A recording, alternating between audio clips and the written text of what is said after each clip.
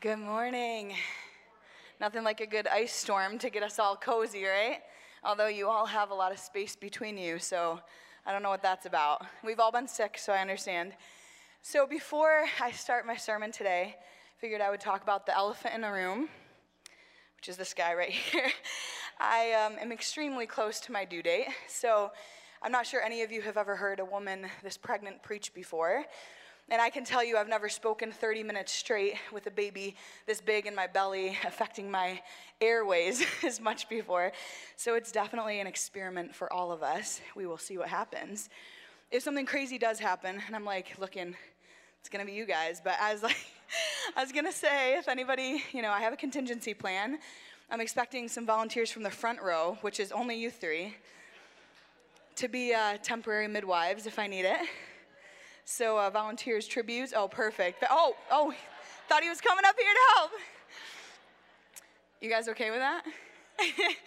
Good. Mostly I'm just making sure you're all still awake because it is a little rough morning, starting with the ice. But all kidding aside, there's something exhilarating about trying something for the first time. I definitely qualify this as a first. Will I give birth today? Who knows? Will I freak some people out? Only time will tell. And it's a wild card, and I love wild cards. So with all that fresh on your mind right now, sorry about that, I think the elephant in the room is officially addressed, and we can just dive into what God has for us today. To some degree, I think we all have New Year's resolutions.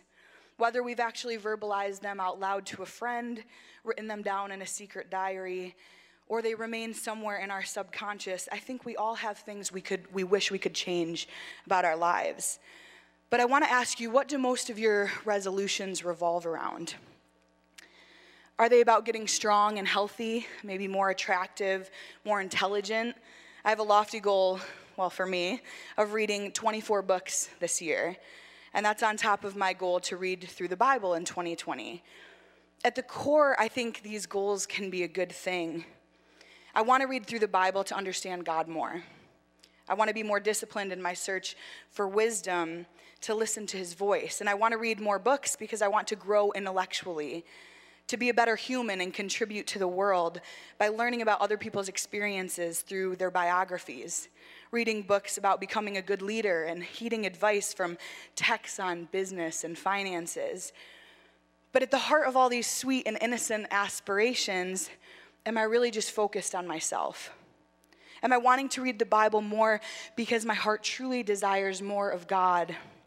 Or is it to feel better about myself as a Christian? To feel like I've fulfilled my duty, to feel important and spiritually mature? Am I wanting to read all these books to help others live more God-inspired lives and glorifying God through my talents that were positively affected by this type of committed training?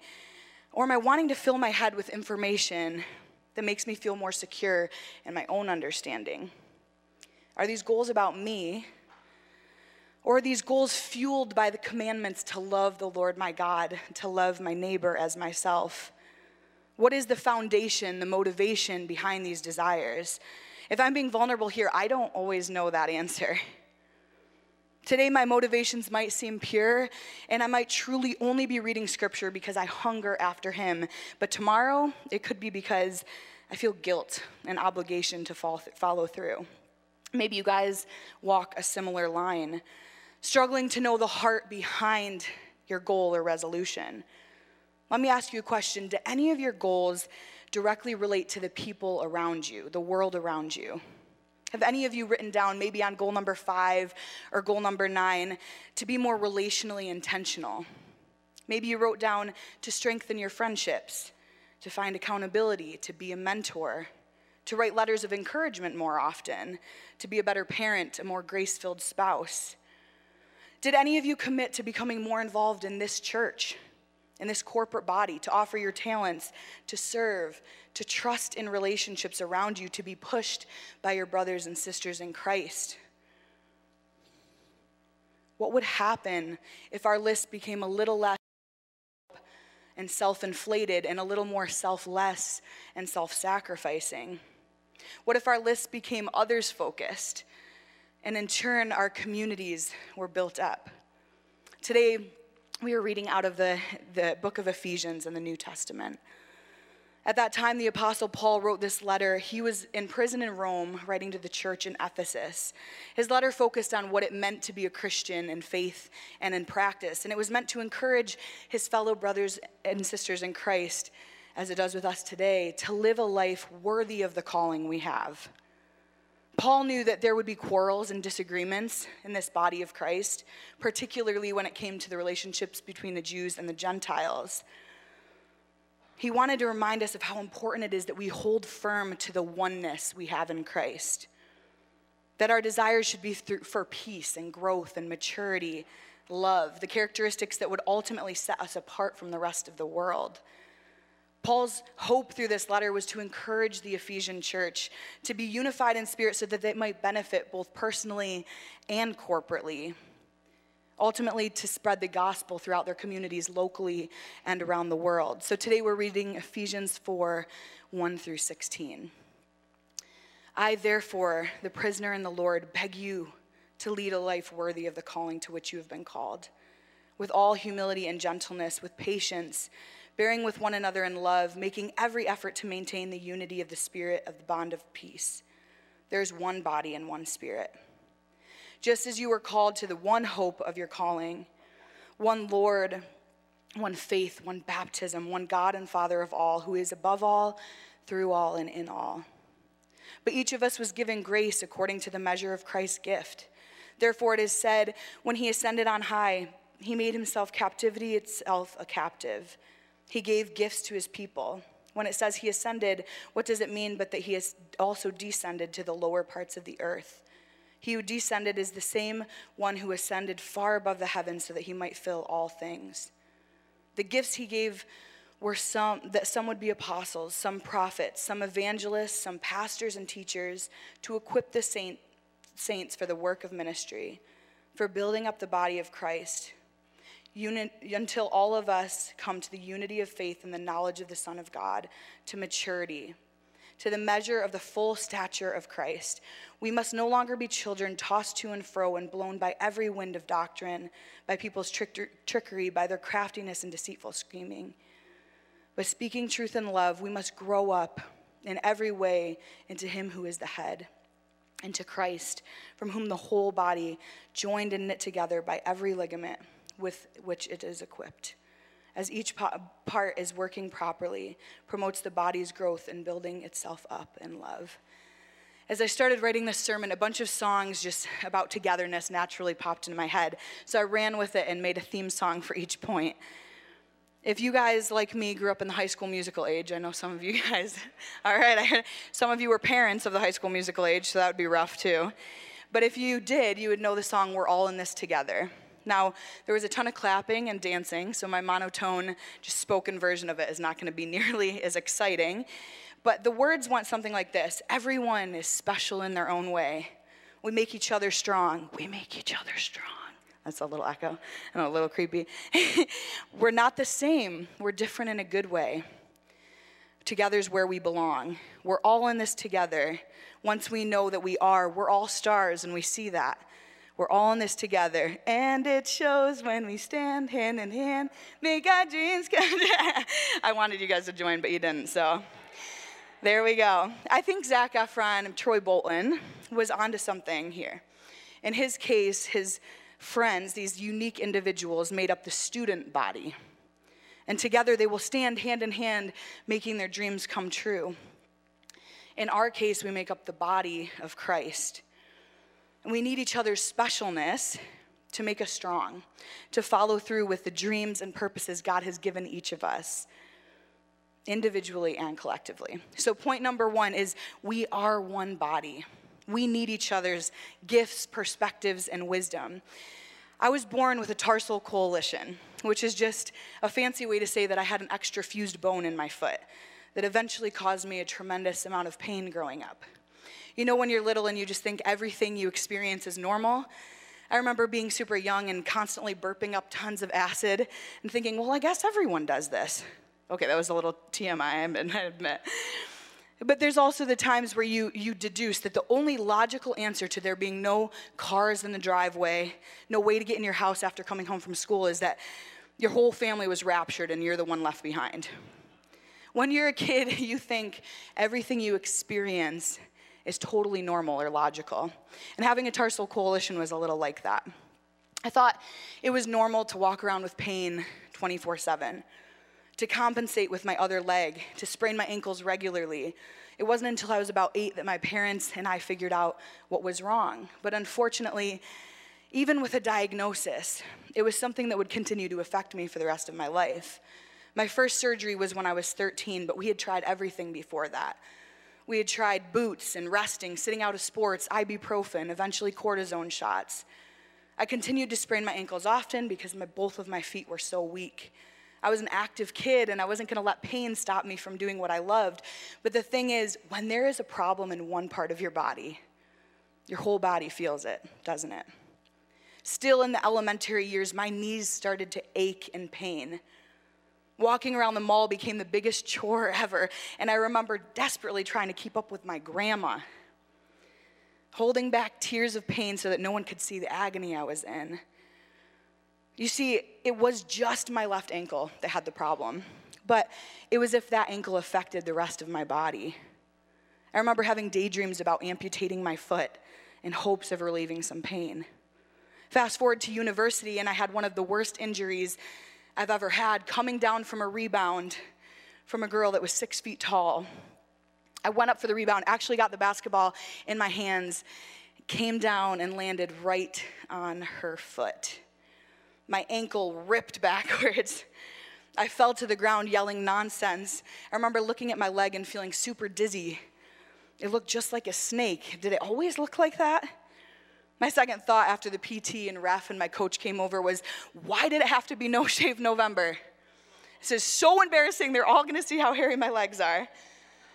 The injury was bad, to say the least. Spiral fracture of the tibia, multiple ligament tears, dislocation. I needed surgery stat. I needed screws and plates. It was 3 months of non-weight bearing, 6 months of casts, over a year of PT. And everything the other surgery had just accomplished, even if it wasn't much, felt like it just got washed down the toilet. A little after Justin and I were married, he reminds me, because I seem to have a little issue with repressing pain and bad memories, he reminds me that I could barely walk anywhere. I was in so much constant pain, even 2 years after that injury. The doctors gave me one option. Either you choose to live with this, and the rest of your body continues to be negatively affected as you compensate and you create more pain in your knees, your hips, your back, or you suddenly become a 21-year-old with the mobility of a 65-year-old and you receive another ankle surgery of a partial fusion. The choices came down to either continuing to be involved in aggressive contact sports that would aggravate that ankle and hardly allow me to function in everyday life, or have the fusion, say goodbye to a lot of those fun sports, but a possible hello to a life with easier walking and less overall pain. The choice at this point was a no-brainer. Even though I lost and mourned the loss of mobility, I would take the surgery. I would become a 21-year-old with the mobility barriers of a 65-year-old. It was worth it. When I look back at the stories of my life, these snapshots of pain or joy or hope, I tend to see object lessons everywhere, God showing me glimpses of himself in the rearview mirror of my life. I could preach multiple sermons on this story, concepts of pain and perseverance, loneliness, grief, disappointment, God's timing and his faithfulness. But this story popped into my head for this sermon for this particular reason. If one part of the body suffers, we all suffer. If one part of the body is in pain, we are all in pain. If one part of the body is functioning less than 100%, less than 50%, less than 10%, we all feel it. So why do we act like we aren't affected by our brothers and sisters in Christ? Or better yet, why do we live like we don't affect our brothers and sisters? I could have pretended all day long that this ankle issue, my lifelong struggle of pain, had no influence on the rest of my body, but that would have been foolish. Because if I hadn't made drastic decisions about my future and my ankle, the rest of my body would be hurting indefinitely. If we continue to ignore our issues, our shortcomings, our sins, and we don't humbly allow our brothers and sisters to help us through them, are we not causing the whole body to suffer? We need each other.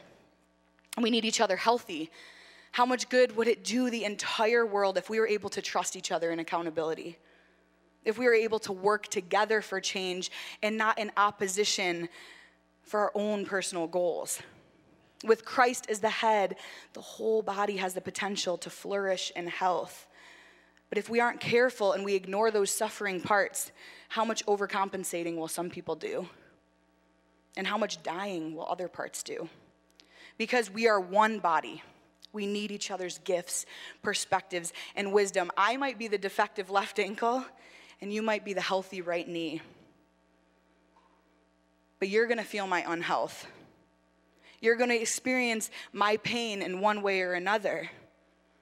I need your perspective to carry on.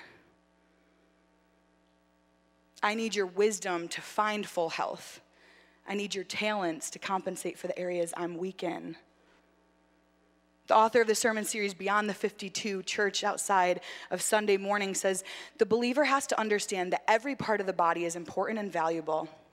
We rely on one another. In the midst of our imperfections, God is glorified. It is when we choose to value one role, opinion, or talent above the others that the whole body becomes sick, disfigured, and broken.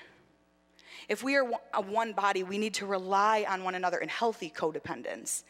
And this happens by starting to recognize what each person brings to the table, by starting to challenge each other more deeply. But neither of these things can happen if we don't get together regularly or choose to experience the highs and lows of life together outside of church on Sunday morning. Consistency and trust in relationships with our brothers and sisters does not get achieved from a quick handshake on Sunday. Which brings us to point number 2. We were created for relationships. We need each other for consistency and accountability. I really hope you guys have seen Barney, or this entire analogy is going to flop. It's really hard to know what Americans and Canadians have in common, and then the things that weirdly affected one of us more than the other. So do you guys know the 90s show, Barney, the kids show? Okay. How many of you? I'm just curious. Raise your hand. Okay, good. Okay, that feels amazing. So you'll probably be creeped out by this next part, and maybe you already know what's coming, because I said I have a theme song for every point. This one is you can pull it out of the deep cabinet in your memory. The more we get together. I was going to try to sing the whole thing in a creepy voice, but I don't think I can. Together, together. The more we get together, the happier we'll be. I know. Thank you, guys. Yeah, it's so good. So once you're over that trauma of hearing my voice sing that, you might be thinking, okay, maybe if you're a kid, this song is true. The more we get together, the grumpier we'll be, the angrier we'll be. Maybe the best adjective to sum this up is the holier we'll be. Because let's be real, even for Henry, he could love a kid today and try to bite him tomorrow. He could say AV a million times in a cute way all day because he loves her, and forget about that love tomorrow and try to beat her to a ball that he wants. Because it's just not realistic that our emotions, when we're with each other, are always going to be defined as happier. Am I right? Do I hear an amen? Thanks, Pastor Eric. You always got that. But we were created for relationships. This doesn't mean it's going to be easy. In the very beginning, even before the fall, God says of Adam, it's not good for him to be alone. In the Trinity, we see the perfect loving relationship between the Father and the Son and the Holy Spirit. And honestly, now thinking about it, the Trinity might be the only relationship that's able to sing, the more we get together, the happier we'll be, and mean it. Because we weren't meant to be alone. It doesn't mean it's not messy and downright painful to be in community sometimes. Brett McCracken says, the reality of God's family is that people have different backgrounds, personalities, and opinions. They will clash. It'll be messy. It's a huge challenge committing to a family like this, but it is not optional. Adopted sons and daughters can't just throw in the towel. and retreat to their just-like-me friend groups and homogenous cliques. We must lean into the awkward conglomeration of people who comprise the church. And it's not just the messiness of personality differences, it's the actual hurt that can come from accountability. The process of us being together and becoming holier, not just happier. The author of this sermon series, Beyond the 52, says, "It is much easier to point out what is wrong with someone else instead of looking in the mirror. The church allows us to do both. It's also important that the individual Christian have accountability so that when we refuse to look in the mirror, our family in Christ can provide wisdom and guidance." So where do we find this consistency, love, and accountability? I'm glad you asked. There are a few things that excite me more than when you're writing a sermon and themes are fitting even more perfectly than you originally intended them to. And with the launch of our groups coming soon, we knew that the theme of community in this sermon series would fit really well. But today, I realized that there's so much more that fits. It's not just launching our groups that I'm excited about within this concept of becoming mature and not tossed by the waves and finding the accountability of our spiritual brothers and sisters. It's the launch of one specific group that I am particularly pumped about. Our Next Steps group is the exact place you want to be if you are new to our church or new to faith, or maybe you just feel like there's gaps in learning throughout your walk with Christ. We have taken the system of class 101, 201, 301, and 401 and have adapted them into a structure that's a little easier to swallow. Instead of a 3 or 4 hour class of sitting and learning as much as you can and not interacting with those around you as much, we've decided to put them into the group system so we can talk about these deep and important topics while building community with one another. We have the goal of interweaving what the participants are learning with that of building friendship and support and connection and accountability. I highly, highly recommend this group, but luckily for all of us, there are so many options out there. For whatever you are needing in this season, we have finance groups, we have a marriage group, a young adult group, a high school group, curriculums focused on certain areas of the Bible. We have women's groups, Celebrate recovery groups, and more. I know it's hard to hear these words sometimes, but there really is no excuse. Diverse groups are offered at diverse times. It's up to you to decide to grow. It's up to you to change your resolutions list to become more others focused. It's up to you to start doing your job in building up this church. It's up to you to take the challenge to jump into growth by community. So what's holding you back? We're all super busy. That's the number one excuse I hear out of my own mouth and out of everyone else's. But even if we're struggling in one way or another, aren't both of those things two more reasons why we need community? Isn't being stressed, overwhelmed, busy, frustrated, anxious, sick, hurting just more reasons why we need each other? That going through life alone actually amplifies feelings of isolation. Going through life alone can intensify temptations and feelings of hopelessness. I'm not your Holy Spirit, and I'm not pretending to be. Go home and pray about it. If this season is truly too busy for you, think about things that really do have to go. And if it happens to be groups, I'm okay with that. But if it happens to be something else, please be sensitive enough to the Holy Spirit's leading that you do something about that revelation. Number 3, we are better together. We need each other to remember our higher callings. Justin and I have always loved the song Better Together by Jack Johnson. It's a love song.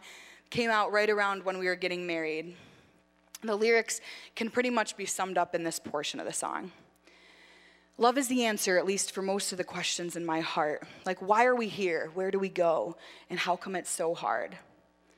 It's not always easy, and sometimes life can be deceiving, but I'll tell you one thing, it's always better when we're together. You see, sometimes life can be hard and confusing.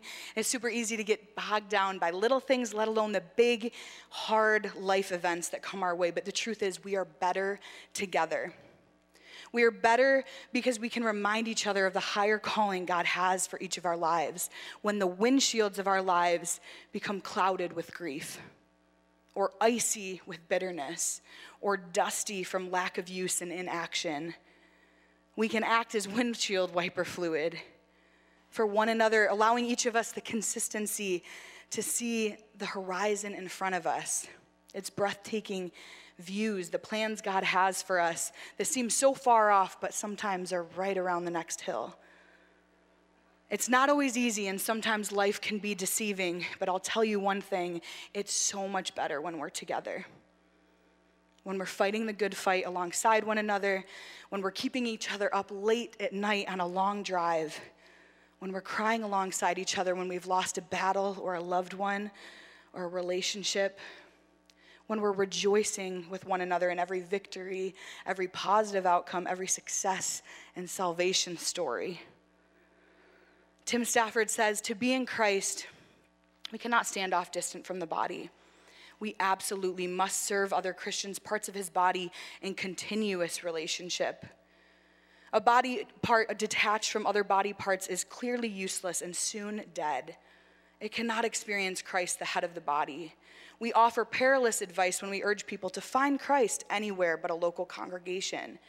Can you imagine if Paul, arriving in a city, finding the local congregation not to his taste and simply staying away? For Paul, a Christian without his church is as unthinkable as a human being with no relatives. People need people. God's people need God's people in order to know God. Life in Christ is a corporate affair. All God's promises were made to God's people, plural. All the New Testament epistles address Christians in churches. The Bible simply does not know the existence of an isolated Christian. Let's hear Paul's words again from that first part of the chapter. I, therefore, a prisoner of the Lord, beg you to lead a life worthy of the calling to which you have been called, with all humility and gentleness, with patience, bearing with one another in love, making every effort to maintain the unity of the Spirit in the bond of peace. There is one body and one Spirit, just as you who are called to the one hope of your calling, one Lord, one faith, one baptism, one God and Father of all, who is above all and through all and in all. Paul desperately wants us to see that the way we change the world for Jesus, the way we change our own lives and each other's lives, is by seeing our oneness and by connecting our oneness to him. By keeping peace with one another and growing together, our highest calling is to love the Lord our God and to love people. And we do this by being better together, learning to trust one another and push one another to be the best we can be for his glory. We are one body.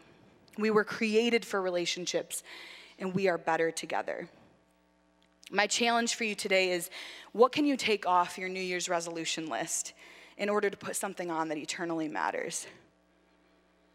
Because as much as our individual health and success and intellect matters, the gospel matters more. What needs to go on your list that allows you to focus more on your relationships with the people around you? It's going to be different for all of us. For example, for me, it's more important for me to add things to my list, not in a way to busy myself, but in a way to challenge myself in the area of discipline. Because if I'm asking you to look internally, I want you to know that I've done the same. And what I find internally is a lack of discipline and follow through. It's important for me to set lofty goals with tangible ways to get there because I have historically failed on my New Year's resolutions every year. And maybe you don't struggle with discipline. Maybe for you, you need to take things off your list because life ends up being one big to-do list, and pride can easily just sweep you off your feet as you accomplish and succeed in the areas that make you feel most secure about yourself. Maybe you need to take goals off your list and rest in Jesus. Maybe you just need to reprioritize your list today. Maybe over time your priorities have gotten so out of whack and you just need a moment to sit and think through the decisions you've made and dream about different future possible outcomes. Maybe you just need to do a little adjusting. Whatever your intangible or tangible resolution lists look like, know this, that God has called you to something so much bigger than yourself. He's called you into abundant living, but living cannot be abundant and full without each other. Many hands make light work. We can only do so much on our own. So today, may the same hands that write your list of goals be the same hands that open up toward heaven to receive the blessings God wants to give us through one another.